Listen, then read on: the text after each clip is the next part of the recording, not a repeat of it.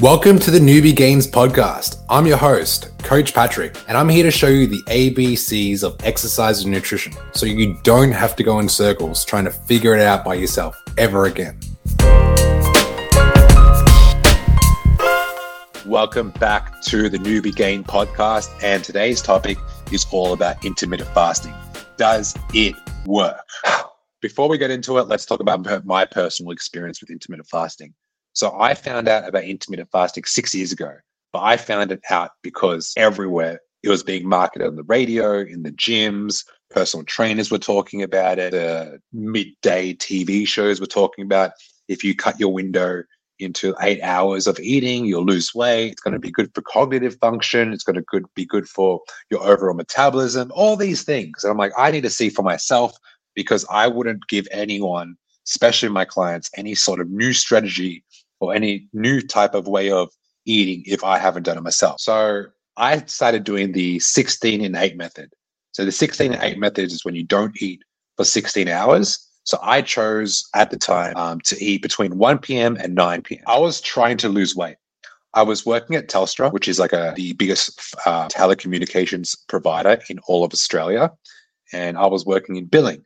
And at the time, I lived a very miserable life because every morning and every waking day, I'd wake up to people complaining about their bills. I can't think of a more miserable job. So at the time, I was 21 and I was struggling to find my purpose and didn't know what to do with my life. So I just wanted to get paid. So I woke up, got to work, picked up my first, I had to do 100 phone calls a day, and everyone, maybe 50% of them didn't like the company. They didn't like Telstra. They didn't like the bills. They didn't like getting charged because of their over data usage. They didn't like their phone plan. They always complained, and I had this negative vibe about the whole experience. I think having that much stress in my life, thinking, wait, I'm getting paid $1,200 a week. I have money more than I've ever had in my life, but I am miserable. I don't get it. Someone tell me that money doesn't buy happiness. I didn't believe until I was there. And $1,200 for a 21-year-old was quite a bit. And I spent all the money on the weekends, living for the weekends, because I would just go to the clubs. I'd live for the weekends. Those were the days, a good 12 years ago. And the reason why I'm telling you this story is because I was desperately trying to lose weight. I was going to the gym every morning. The only thing I looked forward to was training. So me and my friend, who also worked with me, we got to the gym at 8 o'clock and we started at 1 p.m. So from 8 a.m. to 10 a.m. we trained. When I got to work at 9, from 1 o'clock to 9 o'clock, it just starts pouring down negative energy. Even the vibe at work, just the culture in a call center. I don't know if anyone here has ever worked in a call center. It just sucks the energy out of you. And to make it worse, it seems like everyone's birthday is happening every third day. So what do you know about birthdays in a workplace environment? What do you have? You got cake in the office. You got pizza in the office, you got drinks in the office, soft drink, and you've got to be the weird one if you don't eat. And this is the type of people in a call center. Everyone's kind of a little bit bigger. And I was never fat. I was never chubby. My whole life I played sports. And then I started realizing what's going on. I train every day. And when I sit, I feel like there's rolls sitting over my pants. I didn't like it.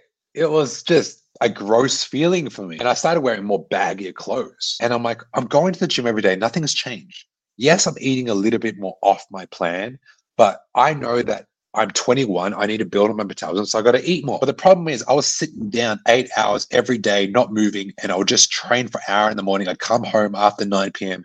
absolutely exhausted. The last thing I want to do is go for a walk. I just want to go home, watch some TV, play some games, and go to sleep. That's all I wanted to do. And I was going through this rut for 6 months. Someone took a photo of me at work, and I still got the photo today. I had my headphones on, my speakers on at work, and someone took a photo of me from behind, and they said it to me. He's like, hey, how do you put on this much muscle? So he thought I had a lot of muscle, but when I saw, I had a vision of this fat, chubby kid in a singlet. And I could just see the singlet hug around my waist, and I could see the rolls in the side. But he looked at my arms. And he's like, oh, how do you get big arms like that? I want arms like this. But all I could think about was my rolls. And that was the day I decided to look up intermittent fasting. So I thought, what if I only eat from 1 o'clock to 9? Because I can't stop the pizza. I can't stop the cake. I can't stop all this food that's being delivered to work. In the lunchroom or the smoke room, everyone would be eating everything. And I don't want to be the guy with my Tupperware. And I was sitting down a lot. So I would just only eat from 1 to 9. Now, I'll tell you what, I did put on 4 kilograms before intermittent fasting. During the intermittent fasting, I did it for 12 weeks and I cut my window down from 1 to 9. I lost a bit of weight. I'm not going to lie. However, What I realized that contributed to the weight gain wasn't so much how much I was eating. It was all the stress I had with work. It was the fact that I was unhappy. I didn't realize, but a lot of the emotions I had during that time were like unhappiness, unsatisfied, unfulfilled, lost, impulsive thoughts. Like every time I was at work, I was looking up at like a holiday. I'm like, where should I travel? Should I go to Croatia? I was trying to like pay my way out of the job. So I had all these impulsive thoughts. And I was just a very erratic human at the time. As soon as I quit, I stopped intermittent fasting and I went back to tracking my macros and eating more food, like 2,500 calories, eating fruits and vegetables in every meal, hitting my protein intake, and then just moving 10,000 steps a day. The weight came up a lot faster. The reason why the weight came up a lot faster is because I was more active. So I would just be out a bit more. I was working at a retail job. I switched my in-person job from sitting down behind a computer 8 hours a day dealing with angry customers to working in retail, which is like I was working at Superdry, so I was selling clothes. So I was always on my feet. And the weight just started shredding off. And although this topic is all about intermittent fasting, I wanted to share with you, it is not the holy grail. It is only a strategy. It is only a strategy. And I'm going to go over like the 5 strategies of intermittent fasting, okay? Because everyone has a different personal experience with fasting. The first one is the most popular method, which is called the 16 and 8 method. This method involves daily fasting for 16 hours and restricting your daily eating to an 8-hour window. For example, like I shared with you my example. However, you could eat between, 9 a.m. to 5 p.m. and you stop eating from 5 p.m. to 9 a.m. the next day. That's the most popular method of intermittent fasting. Then you got your 5 and 2 diet. In this intermittent fasting approach, you eat normally for 5 days of the week and significantly reduce your calorie intake between 5 to 600 calories on the other 2 non-consecutive days. So for 5 days you eat normally, but the other 2, let's say your weekends, you eat 500 to 600 calories, which is basically breakfast. You have 4 eggs, half an avocado, some toast, some cherry tomatoes. That's 500 calories. Okay, 5 and 2 diet. Then you got the eat, stop, eat intermittent fasting style. This method involves a 24-hour fast once or twice a week. I know some people that do this. For instance, you might eat dinner one day and then not eat again until the dinner the next day. So a lot of people do this, okay? Then you got your alternative day fasting. With this method, you alternate between days of regular eating and days of fasting or consuming very few calories. Okay. Last but not least, you've got the warrior diet. Okay. This has been popularized over the last 3 years. This approach involves eating small amounts of raw fruit and vegetables during the day and having one large meal at night within a 4-hour eating window. Okay. This is the things that are happening in the intermittent fasting world right now. So let's have a look at the facts, okay? Because trends are always going to be around. If you look at it, skinny jeans in the 80s was a thing, came back in the last 10 years, or in the late 90s and the early 2000s. It was all baggy jeans. Everyone was wearing parachute pants. Trends, just like fashion, they come and go. In the 70s and 80s, I wish I was born in the 70s and 80s, but look at their hairstyle, long, rocker, freaking, AC/DC vibe, just rock and roll hair. Now everyone's got a fade or a short haircut, whatever it is. So let's have a look at the facts and not follow the trend. Now, the facts are this: whether you are intermittent fasting or not, the only thing that will dictate weight loss is if you're at a calorie deficit. I know what you're thinking. Oh, here we go, calorie deficit. I know, but it's the truth. If you have your window and you restrict it for 16 hours and you eat for 8 hours, if you have 4,000 calories in 8 hours, you're still going to put on weight. If you don't have a restrictive eating window and you eat whenever you feel like it, but you are at a calorie deficit, you will see weight loss. It all comes down to the numbers. That's the facts. And there's only 2 ways you can get a calorie deficit, aka energy deficit. And I was teaching this to my next level students yesterday. Okay, I'm going to give you the general overview. Number 1, you have to be burning more calories than the calories you are eating. Okay, so if you are burning 3,000 calories a day because you have a ongoing job that requires you to move and you work in, you work in the blue collar, you're in the industry where you're factory worker, someone that's on their feet all day, you're a nurse, you're moving so much and you're burning all these calories, you need to replenish that. Okay, so if you are burning 3,000, but you're eating 2,800, you're at a 200 calorie deficit. That means you're going to be losing weight. The only difference is that if you have more muscle, your metabolic rate could probably increase even more. Okay. So we need to create an energy deficit by moving more. Or we can go the other way, which 90% of the population in America, Canada, and Australia do this. They drop their calories. Okay. Anywhere from 1,500 to 600. Me, as a fat loss coach, I like to put on muscle. I want my students to put on muscle. The more muscle we have, the more they can eat, the more they can eat, the more fat they lose. And the less lethargic they feel, the less moody they are, the less hungry they are, the less hangry they are. So we want to be training and exercise effectively, aka weight training principles. Now, those are the facts, but here's the things about numbers. Numbers don't make me up and don't make you up. You are not an individual that's made up of your biometrics. You're not Sarah who weighs X amount, whose height is X amount. You're Sarah who works 50 hours a week, has 4 kids to look after, and you have a job promotion around the corner. And if you don't get this job promotion, you've been working so hard for the last 20 years, you're going to go crazy. Okay. So you have emotions, you have needs, you have desires. We're more complex than numbers. Okay. Like with the story I told you at the start of this, I needed to break away from this environment more than I needed to fast. Even though I used fasting as a gateway to break out of this chubby state that I was in, this chubby version I was in, because no amount of training I could do to get rid of the fluff around my waist because I was so unhappy. That is where the let's call it the sweet spot is. Okay. So let's discuss how intermittent fasting may improve insulin sensitivity, blood sugar regulations, and help you with snacking. If you don't track your macros and you have an unhealthy relationship with food, most likely you have poor eating habits such as snacking, such as eating high fat, high carb breakfast, such as not addressing portion sizes, such as neglecting eating when you're hungry, such as fast food runs because it's convenient. All of this, I've been there. So how does fasting help you improve? Well, here's the thing. If you notice that you are snacking between, when you come home, let's say you work a regular 9 to 5 job, you get home at 6 p.m. to 10 p.m. That's when you realize you consume the most of the calories because all food choices are emotional. So let's say from 6 p.m. to 10 p.m., you're angry, frustrated, bored, lonely, sad, upset, depressed. Let's say those are your 6 negative emotions.